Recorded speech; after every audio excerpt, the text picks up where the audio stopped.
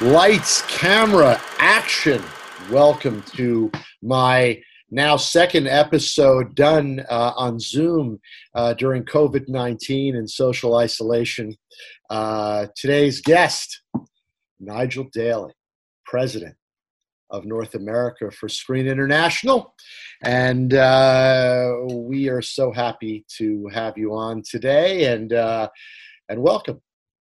Thank you, Charlie. Happy to be here. Yeah. And I'm always very impressed when I can get things to work. So if you could see the actual layout here, the camera is resting on a couple of cushions in my little study downstairs. But, no one needs to know that, right?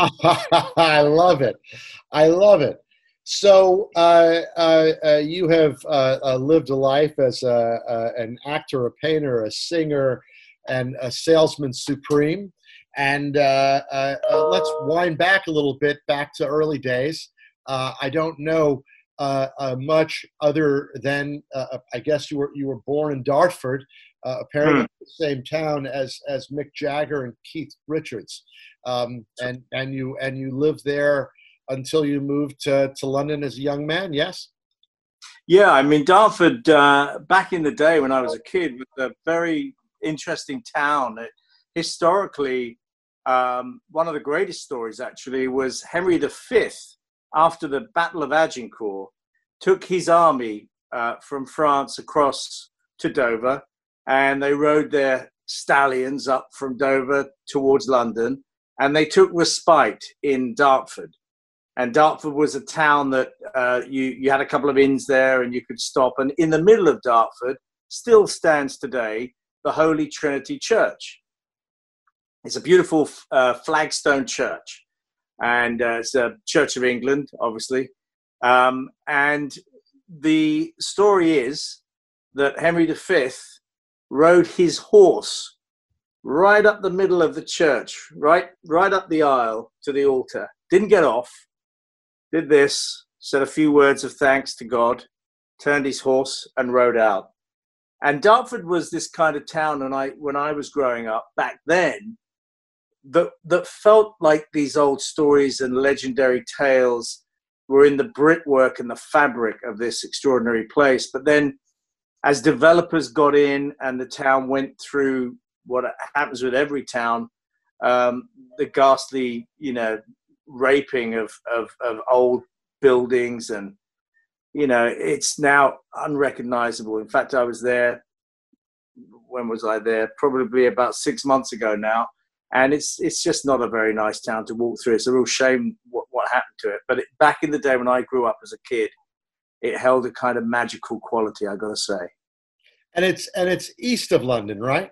It's southeast, so it sort of borders Kent, the Garden of England, and sort of the beginning of what we would call London. So towns like Lewisham and Blackheath. Now Blackheath is also very historic, where they buried most of the bodies from the Black Death.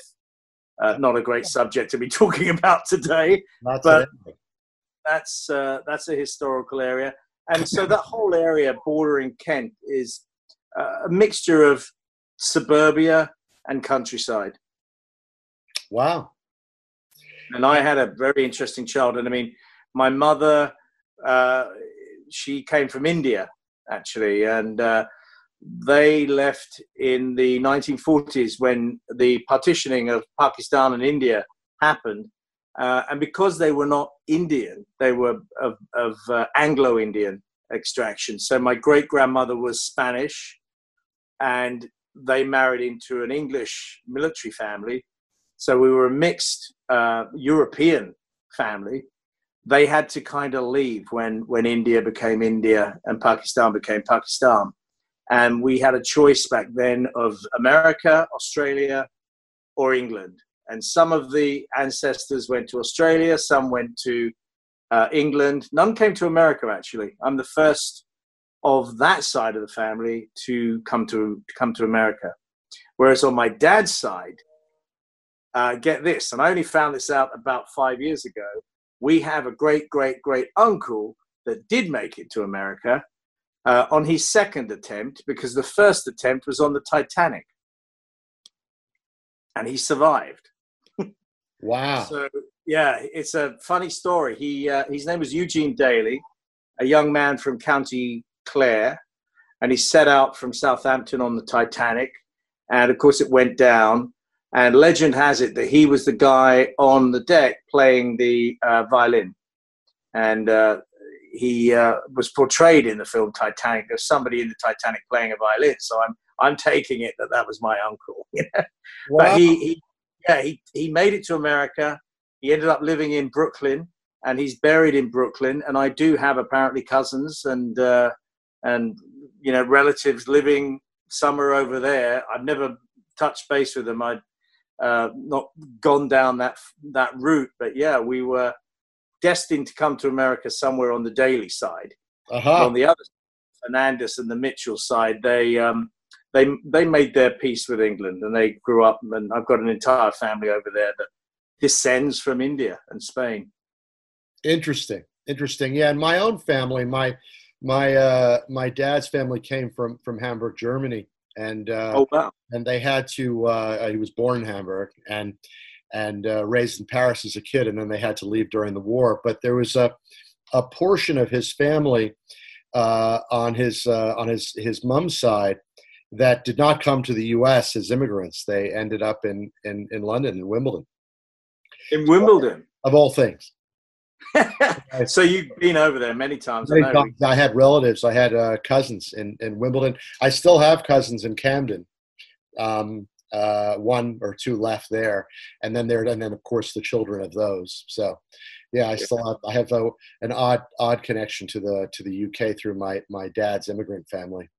But I think that has a profound effect on you as a kid growing up when you've got sort of a multicultural background. You know, my mother, although not strictly Indian, grew up till the age of 21 in India. So when she moved to England, I mean, my grandparents, would you believe, had proper Indian accents. And I'll be honest, they looked Indian.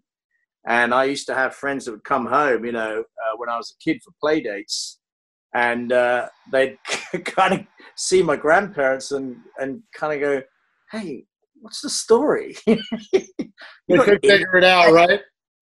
Yeah, but God, they'd all be talking like this. You want some food, my son? I love that. Yeah, well, let's face it, the sun never would set over the British Empire. So, yeah. So there you have it. Everybody, everybody from everywhere that was occupied. So, in the 80s, you moved into London. Were you in university, or were you just starting to work? How did it all kick off?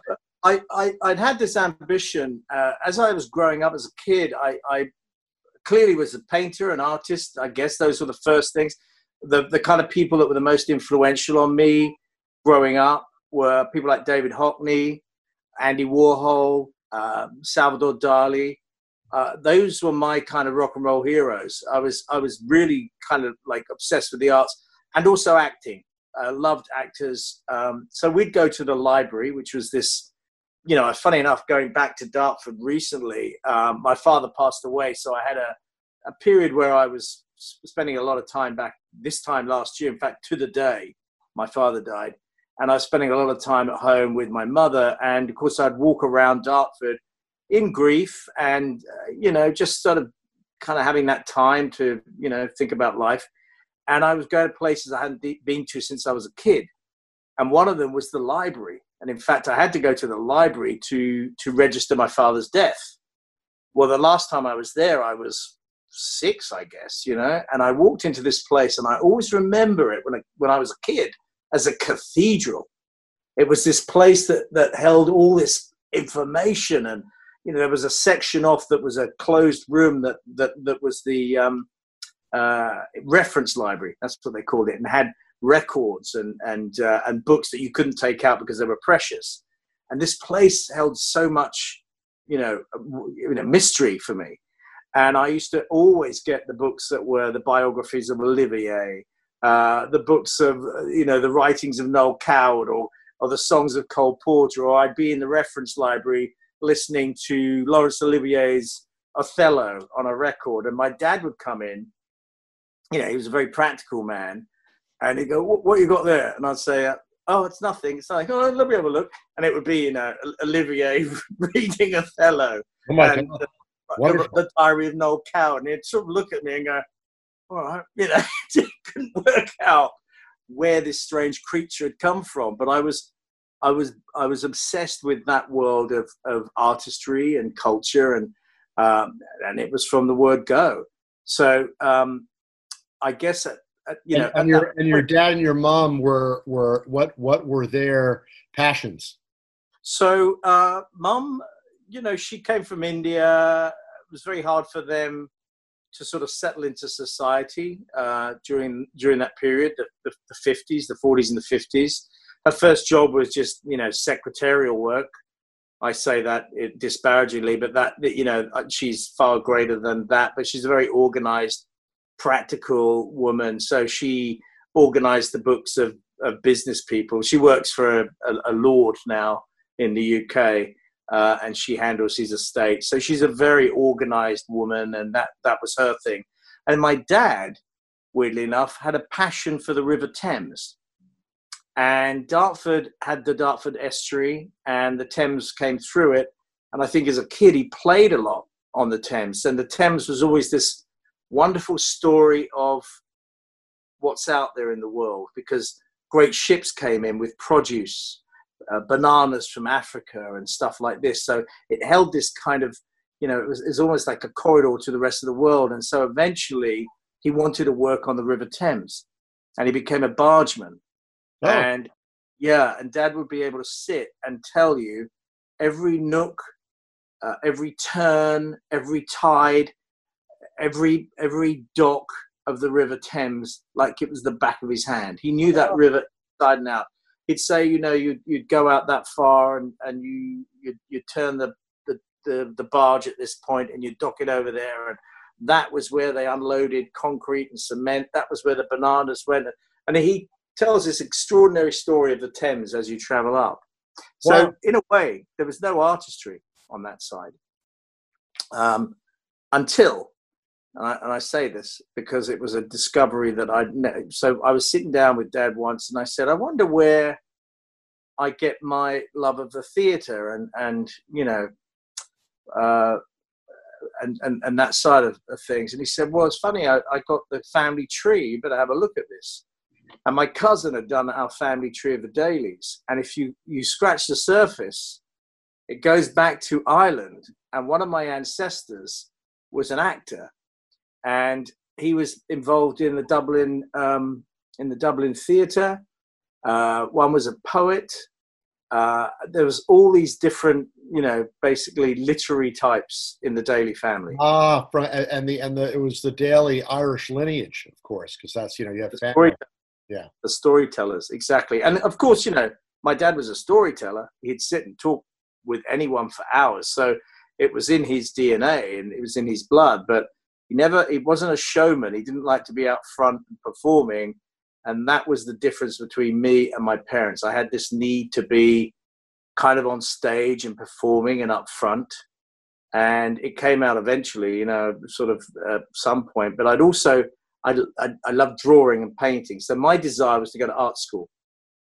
And in answer to your question, around that age, which would have been 18, I would have gone to college or art school, but I ended up going straight into the business of advertising. Got it. So you moved into London and went straight to work in advertising. Yeah. At the time, my mother worked in a career development place in Dartford, and she got firsthand look at what jobs were coming up. You know, back in the day, you used to go to a career service when you were a kid, and they'd look for jobs and fit you into the most appropriate job, or what they deemed was the most appropriate job. And you ended up at? I ended up at Austin Knight Advertising in Soho Square, London, at the age of 18. First job. Wow. 400 pounds a month, which is about like $700. And I caught my first train from Dartford at 7:30 in the morning. I'd arrive around 8:30 at Charing Cross in a suit and a tie, and I'd walk up through Soho, up through Leicester Square, through Chinatown, into the guts of Soho, and up into Soho Square. And boy, that's when life opened up. Wonderful, wonderful. And the job was at the so end. I'm asking. yeah. So the idea was I was in their, I guess, ground floor level. I was like an accounts guy, just doing cut and paste of regular ads that they'd have in the magazines and press. So you'd literally cut these ads out. It was an awful job. You'd cut these ads out and you'd stick them on this piece of paper, and you'd have to file it away. It was the worst job.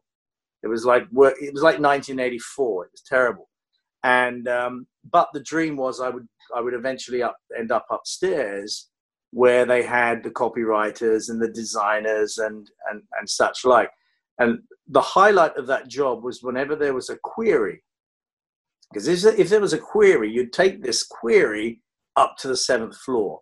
And on the 7th floor, you had these exotic birds, literally, like, what was her name? There was Alex Denborn. I had such a crush on her. I don't know where she's probably about 80 now, but she used to have a long cigarette holder because everyone smoked in the office then. She had this pullback blonde hair, and she handled all these big accounts. And I would be able to go up to her and tell her what the query was. And she'd say, "Oh, darling, don't worry, they'll pay it. They're fine. They're good for their money. All right, off you go." And off I'd go, and that would be my thing for the day. Ugh. And I think after it almost sounds like the Mad Men era of advertising in England. Yeah, totally was the Mad Men. Yeah, right. I think Smoking and beautiful ladies in the office, and totally. Eventually, I did end up upstairs in that department, but not on the design side. Weirdly, I kind of fell in with that crowd of exotic creatures, the salespeople. They were the ones that were having more fun. They were coming back from long lunches in Soho drunk, and if you took your query up there at 3:00, well, Alex would maybe flirt with you. It was a whole different story then. I was a 8-year-old boy, it was like fun. "Oh, darling, why didn't you come to the pub with us after?" I love it. So you did that, and so you were sort of a person that would handle in a sales aspects in an agency. You'd be handling accounts. There would be physical agency accounts. This is a very important job, because then that fed the copywriter team. There was the pitch and all of that, but you were the front side of garnering what would become the clients that would pay everybody's bills, really, right? Yeah, totally. And I think at that point, there was a moment in the crossroads of life where I had to make a decision. It was really odd, but the world of being an artist, or the world of this crowd who were like exotic creatures with expense accounts that seemed to have, very quick rapier-like wit. They were always, on a nice edge. They were out. They were fun to be around, and they were salespeople. But it was the late 70s, early 80s, I guess, and advertising was where it was at. The money was just huge, Fantastic. So I wanted to be with that crowd. I was a young man, and I was in Soho, London, and so that was the beginnings of the end. I love it. And you stayed in the agency world, but you also got involved with the Court Theater, where you met Louise, right? Yeah. So a couple of things in between Austin Night. So what happened after Austin Night is I bounced around a bit. I got out of advertising, and I mean, there's been so many different weird and wacky jobs. I ended up working for a thing called the Electricity Council, in the intelligence service of that. Now, that was a really odd job. I think I did that for about 6 months. Very odd job. It was the sort of collating books and stuff and reports for the electricity generating council. It was just an odd job. But during that time, they were supporting a program called Operation Raleigh. And Operation Raleigh was an organization that sent kids, I say up till about 2022, 23, to different places around the world. And they were like expeditions. And the guy that ran this thing was a guy called Sir John Blashford Snell and Prince Charles. And I had to get out of this damn job. It was terrible. It was so boring. The only good thing about this company were the women that worked there, I'll be honest. I, as a young man, had a lot of fun in that company back in the day. But then, I had to get out. I just found it as a stifling place. So I applied to go on Operation Raleigh. And I went on this 2-day weekend. It was like an assault course, army-led thing where they just tried to break you over 48 hours. And my wit and sense of humor and fitness got me through. And very quickly, within 2 months, I was on a plane heading for the Solomon Islands in the Pacific as an adventurer on this expedition. And that was a gap and a pause in my life where I was doing something really amazing. We were doing studies on flora and fauna. We were going and meeting bushmen in the jungle and working for Kew Gardens in collecting rare and ancient orchids. We did one section where we were going out to islands and giving medicinal and health care to the kids on those islands. We built a Red Cross center. So it was like a sort of thing that gave kids this ability to find themselves. So I came back after 3 months on that. I got out of this company, which was the electricity account, really dull company, and I ended up going back into publishing. Did that for a year in Soho. Great friend of mine, Tim Weller, who's a very successful publisher and one of the nicest men I've ever known, was my boss. And one day I just realized I had to go and be an actor. So at that point, and I think I must have been about 26, I chucked it all in and headed to a repertory theatre company called the Court Theatre. And you could basically join this company and learn during the day and rehearse at night, and once a month put on a professional play somewhere. So yeah, that's where I met my wife, Louise, and that was... During this period, that's all you're doing. You're not working at an ad agency and acting at night or any of that. You're doing just that after you left the job that you had in between the agency and joining the court. Yeah, so what happened was Tim was a very dear, and still is a very dear friend of mine, and he ran this company. And he basically said, "You're going to regret this." He said, "You're so good at what you do. You're a born salesman. Why are you throwing this away to become an actor?" And I said, "Tim, I've got to do it. It's something I just got to do." And he said, "Listen, I'll cut you a deal. How many days have you got to do this shit?" And I said, "Well, it's actually Thursday, Friday, Saturday, and Sunday. So you train Thursday and Friday, you rehearse Saturday and Sunday. So it's a 4-day thing. So I'm basically Monday, Tuesday, and Wednesday, I'm free." And he said, "I'll retain you for 3 days in the company. So you carry on handling the business. I'll retain you for 3 days." So I actually, during that period, was working commission only and training as an actor. And so I wasn't really a starving actor. I was doing pretty okay. So I balanced the two, actually. And I did that for 3 years. So I paid my way through drama school. Nice. With that 3-day-a-week retainer job. Yeah. And it was interesting because it was like living a double life. I'd have this wonderful 4 days where I was with my people, the wackies, the actors. Right, the Mavericks. And we were all going to take over the world, and we were all discovering Stanislavski and Uta Hagen and the theatre of Bertolt Brecht, and we all had our visions of the future.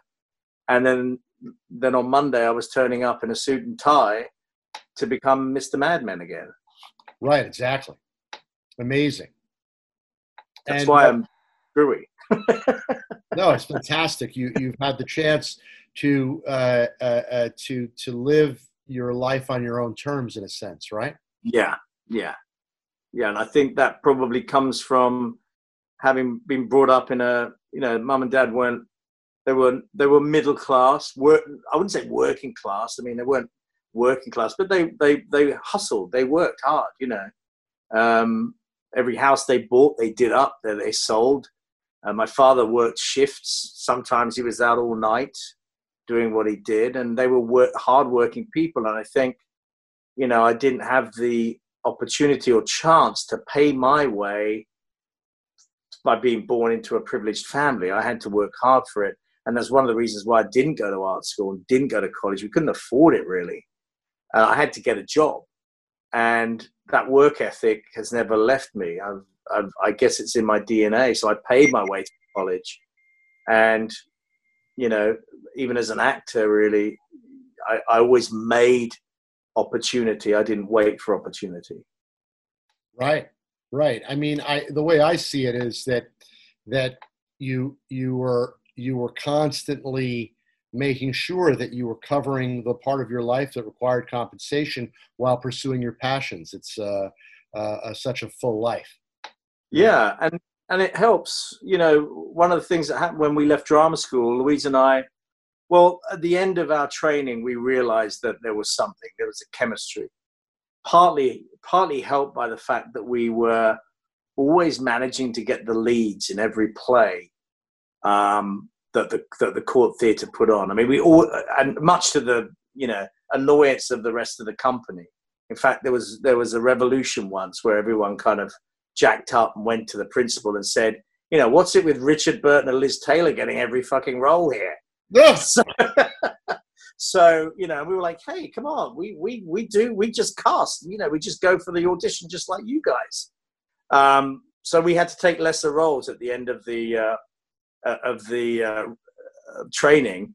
So I ended up, I think Louise was a character called Pimple in was it The Importance of Being Earnest? I can't remember the play now. Anyway, it was a farce, and she was basically just a little, lackey in the household called Pimple, no lines, and I was an old butler, and just a couple of silly walk-on parts, and this other couple got the lead, and we were fine with that. I'd been Bosseler, she'd been the Duchess of Malfi, I'd been this, we were fine with that. But we decided that we'd steal the part, and we used to upstage every night. I'd come on with my tray shaking, and she'd come on and do some other business, and we'd get, we'd always get the laughs. But anyway, that was when we kind of realized that there was a chemistry, and we came out of drama school and decided that we'd work together and form a theatre company. Which was the Laboratory. Which was back in the day, it was the Laboratory Theatre Company. And the idea was, it was a kind of revolutionary type of theatre. So we wanted to put theatre on in places that weren't theatres. We weren't about the proscenium arch. We were about the nightclub, or the underground tube station, or the warehouse. And our casts were always misfits. We'd be down in the tube of London, in the tube station of London, and we'll see a busker who looks like he's come straight out of New Orleans, and we go, hey, what are you doing next Thursday? You want to be in a play? So, yeah, okay, turn up on Wednesday night, and we'll do a rehearsal. And these plays were self-devised, pretty much based on the stuff that we were both in love with. Would be things like the world of Salvador Dali. One play was exactly based on a Dali painting called The Metamorphosis of Narcissus, which is the hand and the egg and the body leaning over. And we wrote an entire play based on that painting. That's fantastic. And the play was called The Delicate Art of Dreamwalking. I love it. It's like, for me, it's like, you guys have a union that's based on creative collaboration. What a fantastic marriage as well, eh? I mean, to be honest, it was an extraordinary connection that we both had, and it was based on our joint love of culture and the type of culture we loved. and it's been that our entire life. We have a shorthand in terms of what we do creatively that doesn't even require us to talk sometimes. We're both And you thinking. guys are constantly collaborating, am I right? Even with even with things current and all of the activities that you're doing, because you do so many things outside of screen. Yeah. I mean, so screen, gosh, it's such a strange map. My life. I mean, well, if you look, 93, right? You joined Screen, right? yeah. So the theatre company was going really well. We were doing a lot of these fantastic plays in London that were in that day immersive. I mean, before the term immersive theatre came out, we were doing immersive theatre. We were taking audiences in places where they would not be sitting in a chair. They'd be walking through. They'd get dirty. They'd get covered in paint. They would, they'd be confronted somewhat in some of the plays. And we built a big, fan base. People loved our plays. But then we started to move into the idea of film, and we were really obsessed with a man called Derek Jarman. And he was a very avant-garde filmmaker. Unfortunately, he died of AIDS in London, but he was a great campaigner for gay rights, and his plays were very political. And even in his death, he made an artistic statement of being a man who was living with AIDS. And Derek is responsible for Tilda Swinton. He discovered her. Oh my God, what a spectacular actress she is. Oh, I mean, he discovered her, I believe, as legend has it, he saw her in a market and asked her if she would be in this film called Caravaggio, based on Caravaggio's life. And she was, I don't know what she was then. I don't know if she was an actress. I don't think she was. And she was cast in this film, and the film is funded by the British Film Institute. And it was a film that really inspired Louise and I incredibly. And so did Jarman.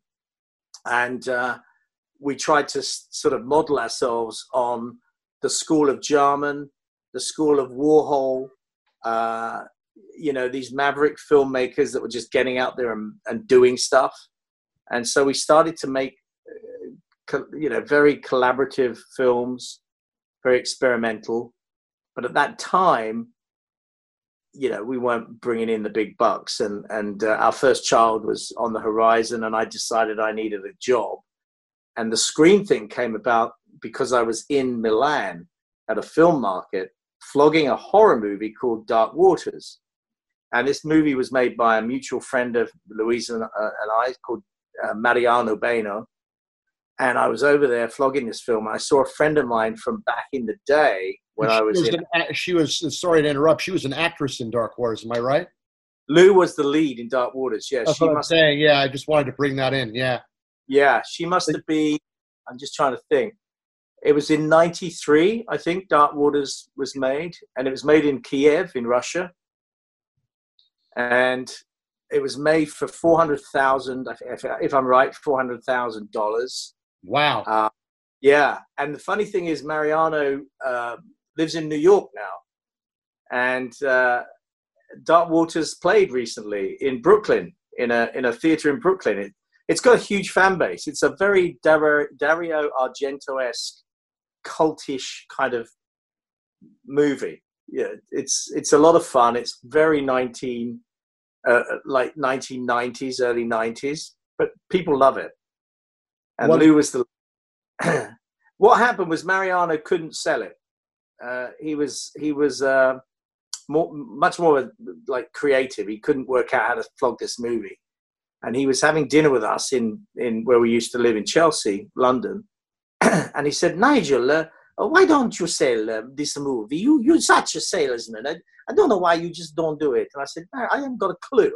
I wouldn't know. I'm an actor. I don't know how to sell movies. Please, just read this book.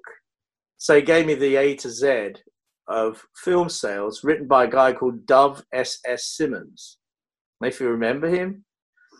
Funny character. That's not a name that I know, but I trust me, in that part of our world, I know quite a few. Well, Dove, I bumped into at the last AFM. It was hilarious. So I've since moved to the States, and Dove, was back in London doing these 2-day workshops for producers. And we were all, we were all kids, but he'd come into, if I believe it was then, Soho Houses Club, now in Notting Hill. He came in and he said, "How many of you guys are producers? Put your hands up." And we were all so British. We were just sitting there, not really. And he's like, "Right, lesson number 1. Everyone put the damn hand up. You're all producers." Yeah. I love that. But unfortunately, as we know, after years of doing this, that's sort of true. Totally. He was like, "Listen, go get yourself a business card and go get yourself a canister of film, and then you're a filmmaker." And, it was pretty much that. So anyway, Mariano gave me this book, and it had about 3 or 4 examples of, the classic film sale. And we set up a screening in London at 20th Century Fox. We took in the negative, as you did back in the day. And we invited all the local distribution companies in London, from Blue Dolphin, 20th Century Fox, Metro Tartan, gosh, all these names that some are still around and some have gone. And there was one guy called Hamish McAlpine, who's a very dear friend of mine still to this day, who just had a twinkle in his eye when he came out of the cinema, and came walking up to me and said, "I really enjoyed that, really enjoyed it." And I knew he was the one. And I took his hand and I said, "Listen, here's my card." I said, I'd love to talk to you more about it. When are you available? And he said, "Come to the office tomorrow. And I'm on Wardour Street." And I said, "Okay, absolutely." That morning, Mariano and I step into the office of Metro Tartan, which was then one of the most exciting distribution companies in London. It was a really cool company. They did all of the Criterion type movies and the sort of foreign language movies, and they just had a really great aesthetic. And Hamish was the son of Lord McAlpine, who was a multi-millionaire property developer. So he came from sort of aristocracy. I mean, he gave this like impression that he was a viscount himself. He's a very camp, wonderful character. And sat down and he said, "Well, what are you looking for?" And I regurgitated from my memory, example number 3 from Dove's book. It was like, "Well, we want," I can't even remember what it was, 40% this and that. And he said, "Okay, so how much do you want up front?" And I said, "Well, if we could have, this." And I slipped a piece of paper over and it had the figure on it. And he said, "I'll give you half in a check now, and I'll give you the other half in 3 months when you deliver all of the assets." And we walked out of that office with £25,000 in our pocket. And that was the first deal I'd ever done in '93 with a little low budget horror movie. And it was fun. It was fun. That's what we call the closest to doing a deal on a paper napkin you can get. It really was. Really was. Because it was on the spot and decisions were made without break. You got it back and forth and a deal was made. No, totally. But we know that's not always. And we got the second half of the check maybe 8 months later, and not a penny after that. In true fashion.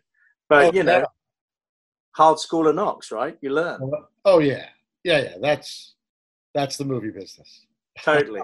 And at that point, I think I realized that film sales really wasn't for me. It didn't hold the same. It didn't hold it for me. I wanted to be either behind the camera or in front of the camera. I wasn't someone that, I ticked that box.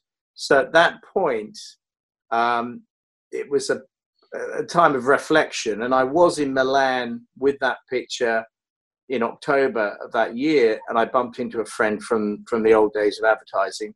And she said, "I work for this magazine called Screen." And I said, "Well, look, I'm looking for a regular gig. I've got a kid on the way. I'll come and, I'd love to come and do a summer job or something, if you've got anything." That summer job turned out to be, 21 years Screen. 21 years later, that summer job's still going. Yeah, exactly. Just keep renewing that summer job every year.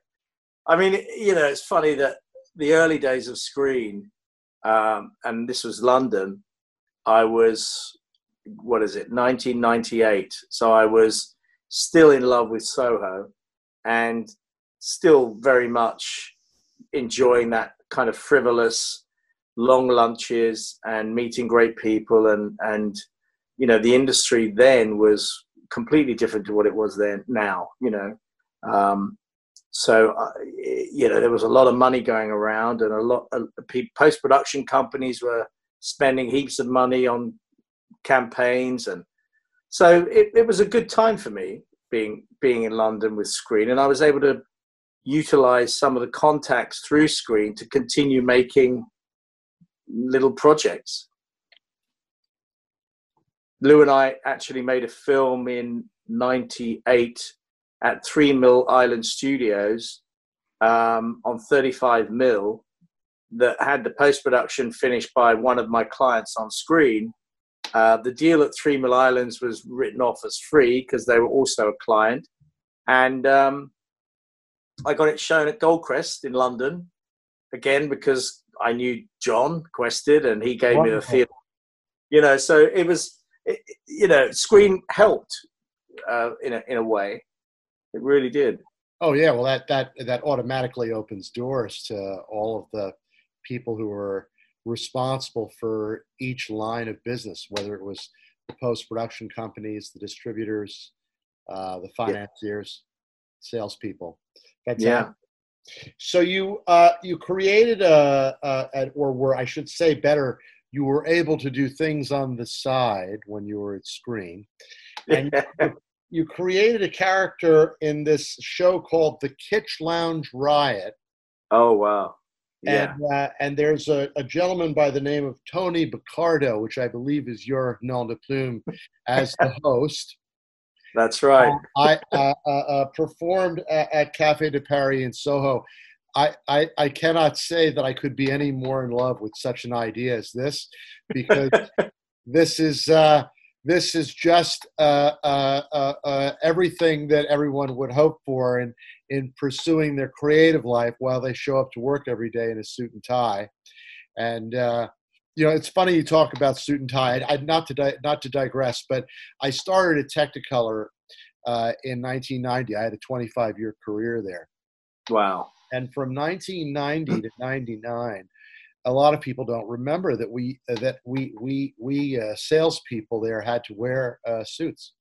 Yeah, that's right. In 1999, the business casual, at least in New York, came in, and I could not have been more thrilled to take the tie off and show up to work in a collared shirt. You see, I wouldn't be wearing a tie right now, but I've just interviewed a dame for Brit Week, so I had to look, Oh yes. Absolutely. I think it's great to me. I mean, now that it's no longer de rigueur, I actually find it quite a gas to wear a tie periodically. That's it. It's so nice to put one on again. Yeah. I mean, exactly. The second half is a pair of Adidas tracksuit bottoms. That's the joke. I love it. I want to hear all about Tony. No, please do tell the story. All right. So part of the vernacular of Nigel has been a love of, growing up watching Abbott and Costello, Cary Grant, and then it was Dean and Sammy and Frank and all those movies. I love them. I mean, I kind of wanted to be Dean Martin. He was the coolest cat, and Sammy was the most talented man on the planet. I mean, they were just amazing. And I had a voice. I could sing. It was just a skill that came to me. I don't know. I can't remember what exactly happened, but I'd get very drunk in a pub and I would sing Maria from West Side Story. Oh. And this thing would come out. And I was like, where does that come from? It was literally like, Maria. And that's just like, but it would, and I'd do it on the streets of London.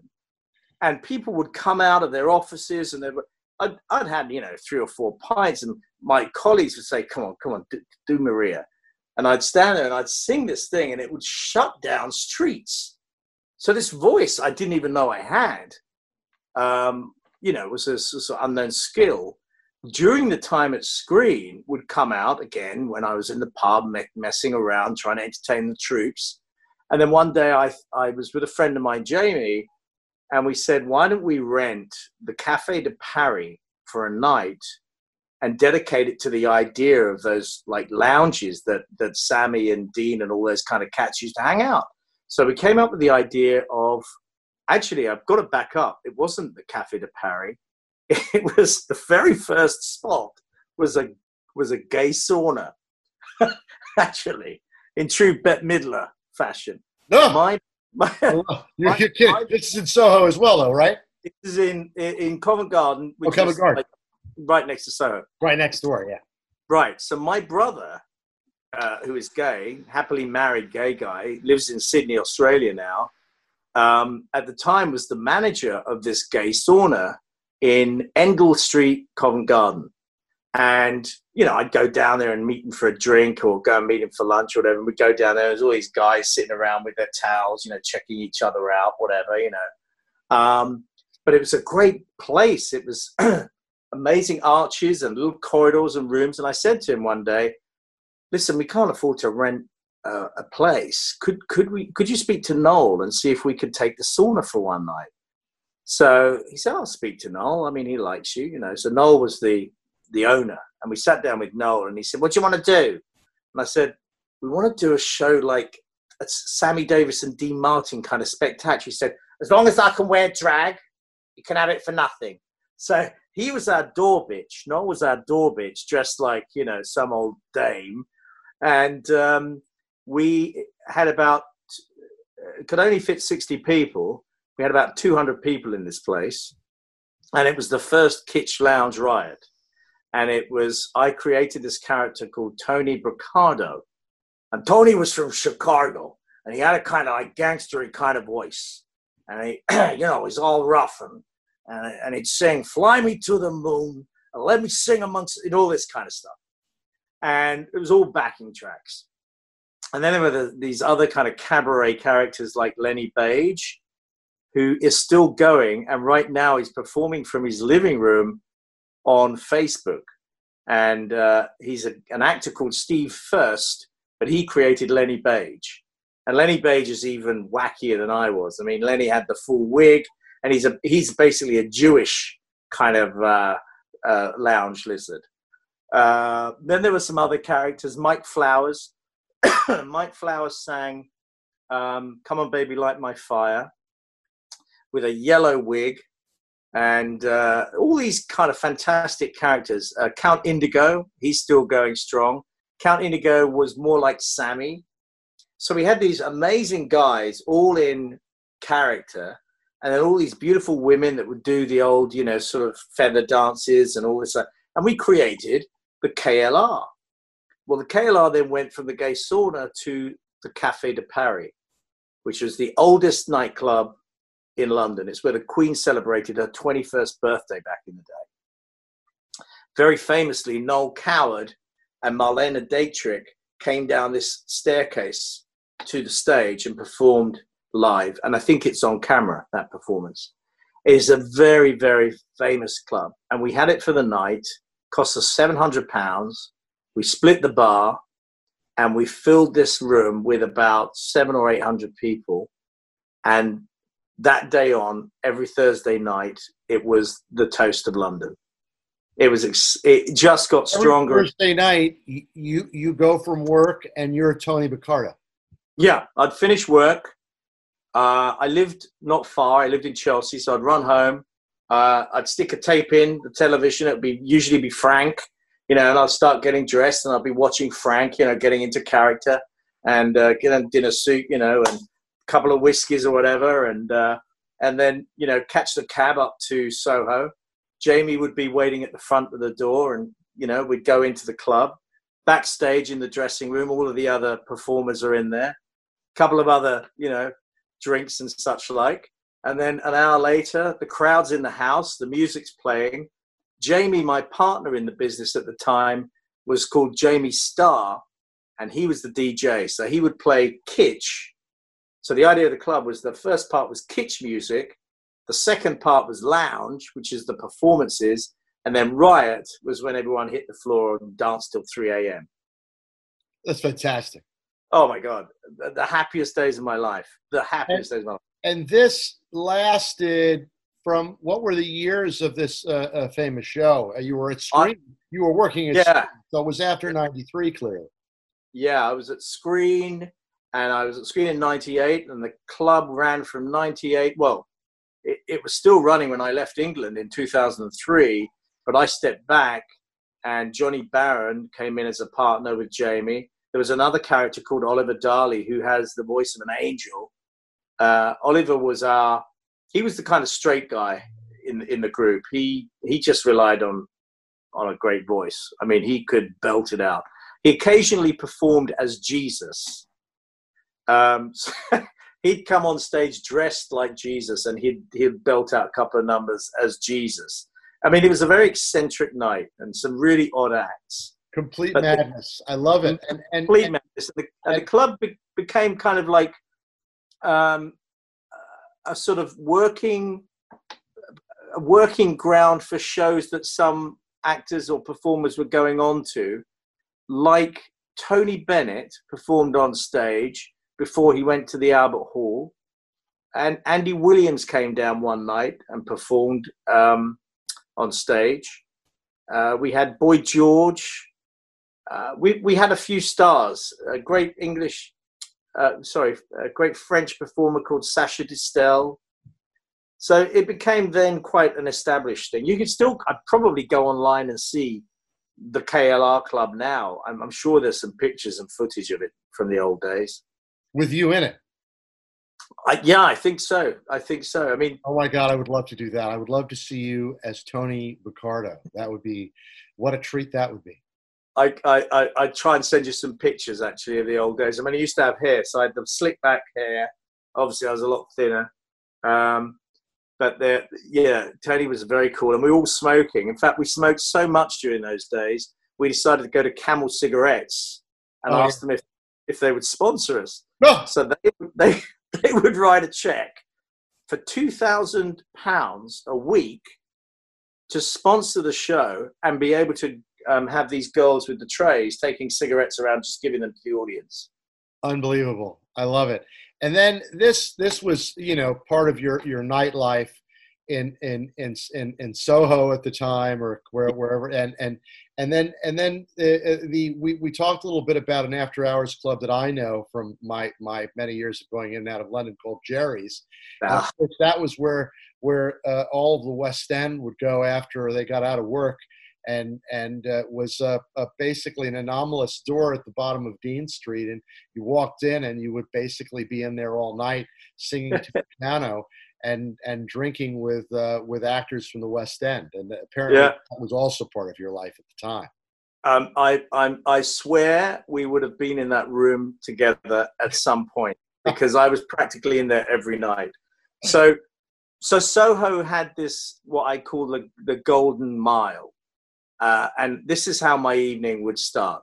I would go to the French House, which is a pub where the intellectuals would go, the very discerning thinkers. And you would see, if you were lucky, someone like Francis Bacon might be in there, or Lucian Freud, sort of some old lovies from the theatre of yesteryear. There was a very famous Doctor Who, I try to remember his name, Tom Baker. Tom Baker was one of the big Doctor Who's back in the day, before it became huge over here. And he was a great big booming voiced actor, and stand at the bar, hold court. And then there was another guy who was 6'2", who would wear dark glasses and a big fedora and just drink all afternoon. He'd drink from 1 till about 7, one after the other. And then he'd just leave. And one day I had a few myself, and I went up to him. I said, wow, you've got such a great booming voice. What do you do? And he said, I do all the commercials. I said, what do you mean? He says, I'm the voice of a boy, a dog, a girl on an island. You know, there's all of the commercial movie. He does all the voiceovers. All the voiceovers. I said, but how do you, so you drink, that's how you get it. And he said, this is how I get it. He took the glasses and he lowered them. And I would swear I was looking into the gates of hell. You know, his eyes were just bloodied red. You know? But he was one of the characters that would do the French. And after the French, you'd go to the Coach and Horses and you'd have a few drinks at the Coach. And that would be Geoffrey Bernard, who was a very famous writer and I'd say just a vagabond, a rogue and a vagabond. They wrote a play about him called Geoffrey Bernard is Unwell, based on one night he went into the bathroom and fell asleep in the cubicle, and the pub closed, and he woke up and came out, and everyone was gone. And Keith Waterhouse wrote this play on the idea of what happened between 2:00 and 8:00 the next morning, because most of the bar had been drunk dry and Geoffrey Bernard was practically dead. And it's a play that Peter O'Toole acted in first and foremost. And it's just Geoffrey Bernard is in there pontificating on life. And it's a really lovely meditation on a man who's got to a certain point where he feels the need to drink an entire bar. So you do the French, you do the Colony, and then you'd end up in a club called, the Coach and Horses, then you'd end up in a club called the Colony Rooms. Now, the Colony Rooms was no bigger than a bathroom, but every single actor and artist and character was in there. It was the most colourful gem in Soho.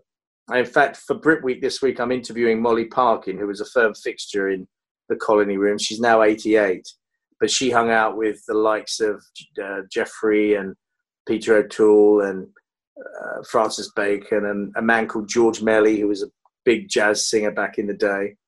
And then after that, I'd see you down in Jerry's. Yeah. There you go. After Groucho. After Groucho on the way. Yeah. Let's not exclude Groucho. So just as a curiosity, your life in London, you transitioned. I believe it was you left London in 2003. You said. Yeah. So 2003. I now have 2 kids. I'm living in Primrose Hill, which is next door to Camden. It's a beautiful flat that was a garden flat on the park. Life's wonderful. I'm the business development manager at Screen International. I drive to work. I've got a parking space in Clerkenwell. I've got the club running in London on Thursday nights. I'm doing projects with Louise still. And we have a very blessed life. But it was so expensive living in Primrose Hill. I mean, the rent then back in 2003, was £2,500 a month. And that was a lot of money for rent, you know. Oh, yeah. And I was struggling, and I just thought, geez, there's got to be more to life than this, you know. And one of the heads of Screen over here was going on maternity leave, and they needed someone to head up the business in North America while she was on maternity leave for a year. And I jokingly said to the publisher at the time, well, you do know I speak fluent American. And she said, are you serious though? Would you be interested? And I said, yeah, I would actually. I said, what, for a year? She said, yeah, you'd go and fill in for Deborah while she's away for a year. And, you know, we'll pay your rent and you can put everything in storage. And if you want to come back after 12 months, you've got your job. If you want to stay, we could always create another role over there because America's a very big part of the business. And I went home that night and I told Louise, do you fancy going to Hollywood for a year? I said, they'll pay the rent. You don't have to. So my salary is going to be my salary. They'll pay the rent. They'll pay this. We'll get a car. And I said, and we get to check out Hollywood. I mean, as a fledgling filmmaker, because I was still trying to get films off the ground, and we were still hustling our way, you know, with the laboratory. I was like, let's go to head office. You know, the best case scenario is we get a deal and we can jump ship and life will be rosy. Worst case scenario, we've just had a wonderful year and we come back after that. And that's what it was. That was the thinking around it. It was just an adventure, to be honest. I mean, at that time, actually, I was so sure I'd be back in London that I took the entire contents of our life and packed it off in a truck to be stored for a year in Bedford. And it sat in that storage facility for 10 years. Little did you know. Little did I know that Hollywood would be, the seductress she has been. And it's not always, it's not like I came to America and that was it. I never looked back, and I'd never go back to London. London, to me, is still one of the greatest cities on the world. I pine for it sometimes. I still, after 17 years, I could easily go back. I love it. I think it's a wonderful place, but extraordinary things happen in this country, and in particular, extraordinary things happen in LA. And I don't think these things would have happened to me had I been in London, to be honest. Well, yeah, I mean, clearly one of them that we as an example would be your recognition in SOBE came from being a contributor to the expansion of your world in North America. Yeah, I mean, in a sense, right? I mean, the recognition of your character, of what your contribution has been over the years, working at screen, being in Hollywood and Los Angeles, working in the position you have, that kind of led the way to a recognition that might not have really been the same, right? Had you stayed in London. Yeah, totally. And I think what you said earlier about it's hard to weigh up what the recognition really connects to, because I don't want to sound like an egomaniac, but there are so many different sides to my character that I think have helped the story of Nigel. And that is I'm a creative thinker. I am always happy to oblige and help anyone. I'm a champion of the independent filmmaker. I'm fiercely British. I'm always, happy to listen to anyone that needs advice or help or anything in that respect. And I'd love to be busy. So screen was one big part of my life. BAFTA was one big part of my life. I joined the board of the British Academy of Film in LA, and I worked my way up to be chairman of that. And just, being British out here affords you I don't know, people love the Brits. They just love us. They think we're smarter than we are, for a start. Definitely. No, there's no question about that. There's no question that the British accent affords you many IQ points. Exactly. And I haven't particularly got a posh accent. Mine's a mixture of, that Southeast London and whatever I became when I moved to London and who I am today. But, people just think I've got, some posh accent. I've not really got a posh accent at all. And a level of sophistication, worldliness, that I think, at least in the backdrop of America, is somewhat warranted. That people that come from the UK as making America their home do have the opportunity to share something that's not available for someone that didn't come from your background. Yeah, and the love of everything that being a European, and I say that still today. Yes. I still believe I'm a European. I love Europe. I love our cousins across the waters. And I believe that, being as a young man, at the age of 21, I took a little VW with a friend of mine, and we just drove from France through every country of Europe. That was like the road trip of, and I loved it. And I learned so much. And I think that's in your DNA. But anyway, all this kind of stuff that I did, this life that I led, went into this mixing pot and came out as this hybrid person in LA. Call it what you want, whether I'm president of Screen or whether I was ex-chairman of BAFTA or chairman of Brit Week, which is this thing that's happening tomorrow. And then the story, which I loved, which you told me about how you were informed about being elected OBE, and where you were and how it took place coming off the plane in Cannes. Do tell.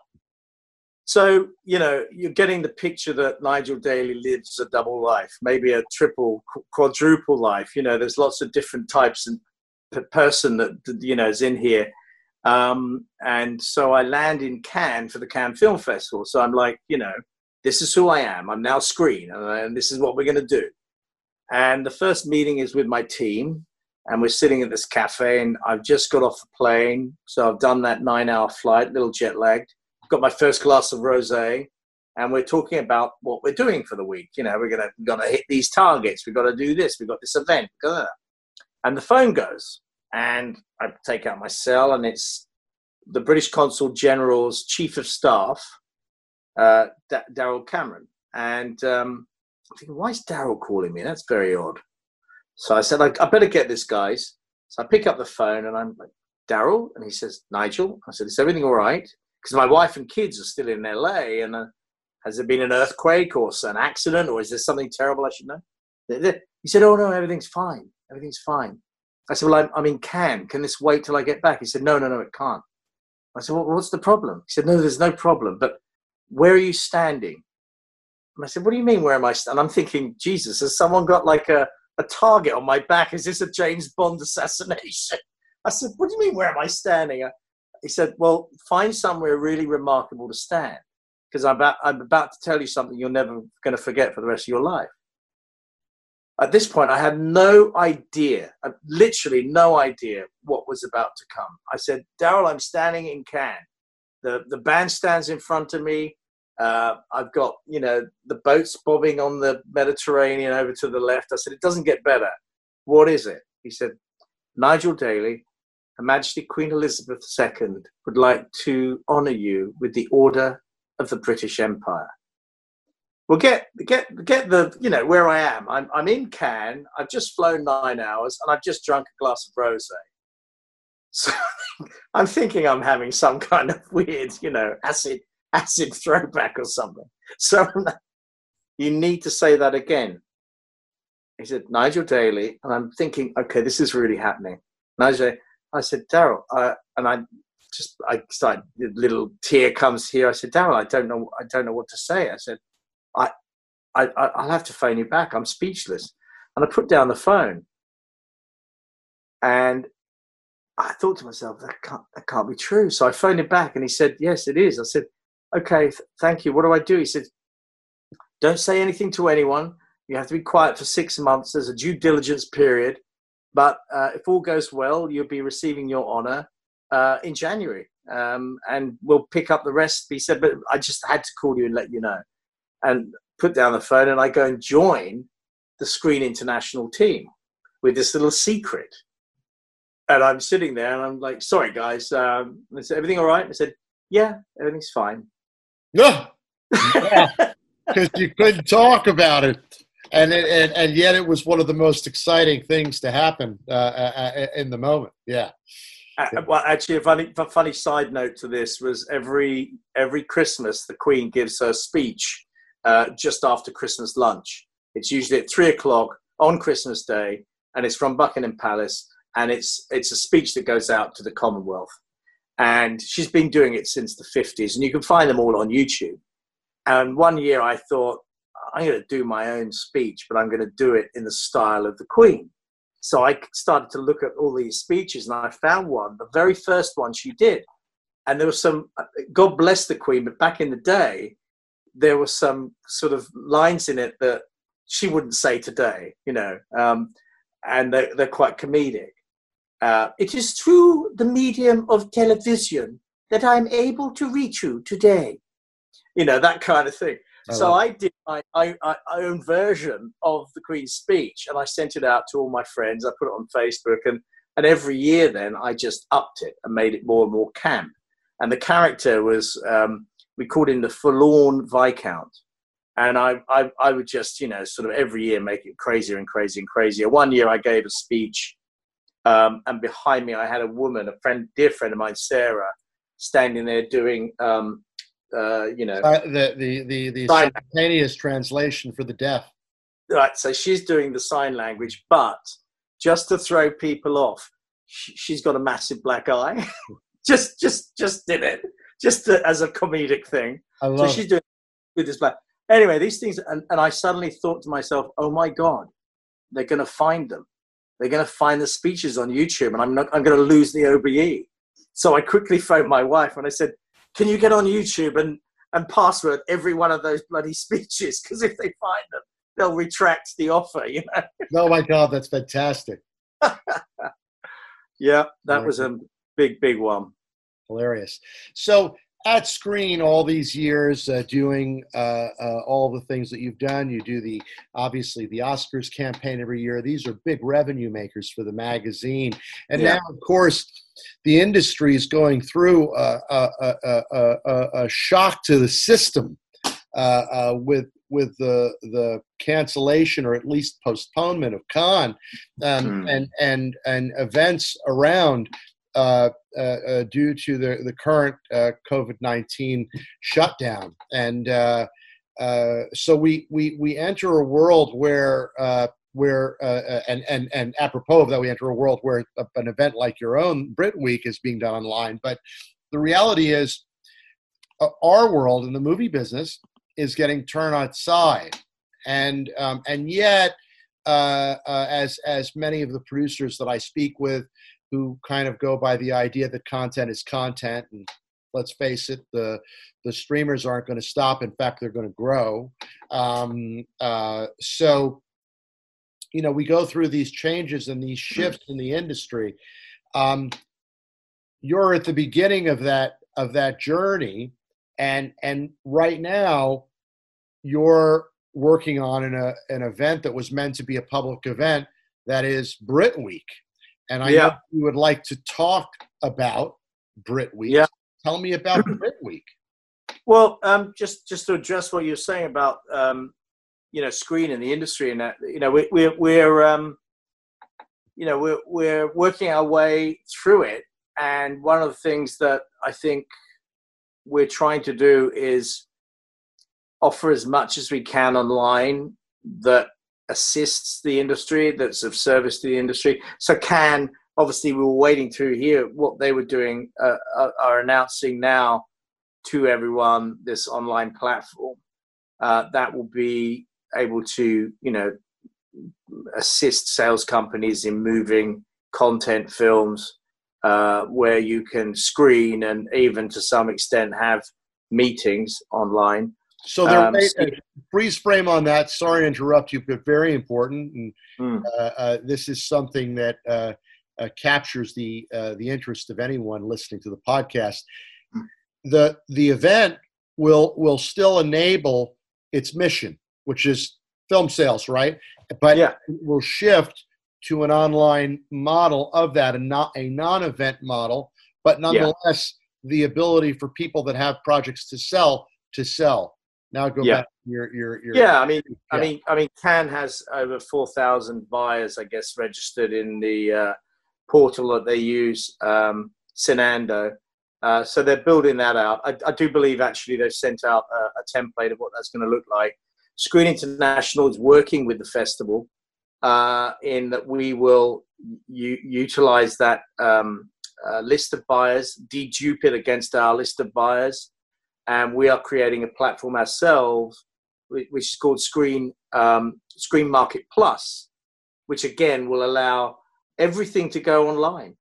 And even CAA are working with what they do in Cannes, which is essentially, introducing high-level kind of Tiffany projects, I guess, to their buyers. So it's all happening. It's just having to be reshaped and reconfigured to an online world. The festivals like Cannes love the idea of theatrical, and I think that's the hardest thing. In that a lot of these films warrant a theatrical experience, so that's a tough one. And we're going to see how the festivals really survive this, because it's what they're about, the theatrical experience, and they're about bringing people together. And it's really awful what's happening, but I think the shift will be online. and Screen International most certainly is going to be affected by this massively. But if we do the right thing and we create the right platform, there's no reason why films can't be sold that way, you know? Well, it'll rattle through. You have after Cannes is done, you have a break in the action. Yeah. And then in August you have the Venice Biennale. I don't know what they've said. I don't even know if they're do they exist this year? I don't know. Yeah, so Venice are talking with Cannes, and they may actually come together and work together. So they're working something out between them together. Of course, Toronto's in September. It's the first Thursday in September. What are they saying right now? So they're you know, Cameron, I think at the moment he's a smart thinking guy. I think he's looking at every opportunity to, you know, re-gauge online. But we don't know. Maybe by then there may be a possibility. Who knows? We just don't know, do we? I mean, you know, one day at a time. But I think the reality is we're not going to see any true return to normality until next year. I don't think so. So maybe by the time Sundance rolls around in January in Utah, we might re-begin a cycle, and then after that, in February, you have the Berlin Festival. Yeah, exactly. Yeah. And funny, Berlin was the last festival. Really, that was the last true festival that happened. Right on. And then actually in the fall, after the fall season, which ends basically with the New York Presentation Film Festival, the Film Society of Lincoln Center. Then in Los Angeles in November, you have American Film Market, which is certainly a hotbed for Screen. What are you hearing about that? Yeah, so actually at the moment, the AFM are staying as is. They are, but you know, they're hoping that things will be back to normal. So so they're imagining a public event by then because they're imagining a reopening by then. Yeah, exactly. It would make sense to me. I mean, so. Yeah. So I mean, yeah, it's and we're finding now that we're losing on obviously the revenues derived from advertising and events that we would be hosting, and obviously going to Cannes and producing our dailies. And about 4 or 5 events and round tables and dinners and all that stuff that we would be doing. But we are finding that we're getting more readers. And each week... Right, because people are stuck at home. People are stuck at home, and they're accessible. You know, we're able to pull in some great talkers each week. So we're doing these sessions, webinars, every week on screendaily.com where people can click in. And, you know, we've got stakeholders and you know, some senior players talking about the state of the industry right now. So you can check in on Screen Daily each week and there'll be a webinar. But one of the things that happened at the beginning of this year, I became chairman of Brit Week. And Brit Week is this organization that celebrates the unique relationship between the UK and the US. And every year in April, it's a wonderful week in Los Angeles of food, film, innovation, talk, fashion, music, all over LA. There's stuff going on. And when I got given Nigel Lithgow is it's the founder of this, and he stepped down because he's about to do a dance festival. So I took over in January, but I decided to give it a year off to kind of rebrand, maybe look at raising some more sponsorship and develop the idea for 2021. And then this thing happened. And as a result of that, I thought, well, everyone's stuck at home. Let's do Brit Week at home. And we named it Brit Week In-House. And I picked up the phone and I started calling people. And it's been remarkable, the positive feedback that I've got. You know, things like we're doing a tie-in with the Academy of St. Martin in the Fields, which is one of London's oldest academies. And Neville Mariner, yeah, right. Yeah, and the orchestra. Joshua Bell is this extraordinary violin virtuoso who's the director of it, and I said, you know, if you're at home, would you like to play for Brit Week? Anyway, they went back and they huddled and they came back and they said, we're going to give you something even better. We're going to give you Beethoven's Symphony No. 5 that was recorded back in 2019, never been seen. So we're going to be showing that to the Brit Week crowd. We've got a music festival that was at the Ford that I was part of last year called Hassan Hassaj's Rock Stars. We've got ballet. We've got Mick Jagger's daughter, Karis, and her business partner, Fabian, doing food during the crisis. So they're cooking a Scotch egg and telling you how to make Scotch eggs. That's fantastic. And you're doing some theater as well, eh? Yeah, we've got the National Theatre in London, and Hugh Bonneville is going to introduce that. He's the Lord Grantham in Downton Abbey. He's a friend of mine, and Hugh's going to introduce that, and it's 12th night. Then you can go to the Royal Court Theatre in Sloane Square and watch a play called Cypress Avenue with Stephen Ray. We've got all manner of stuff. It's a wonderful week, and the laboratory, just to give you the full circle, which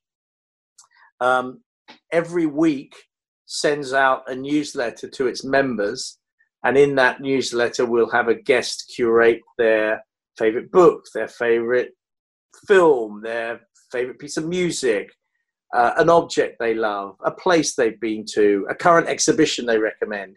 And this is called the Cabinet of Curiosities, and it goes out every week. And the laboratory also now publishes as a biannual magazine that is themed. So we've got all this content that we sit on and all these fantastic people we've interviewed over the years and all of the stuff that is the laboratory, which is quite frankly my life.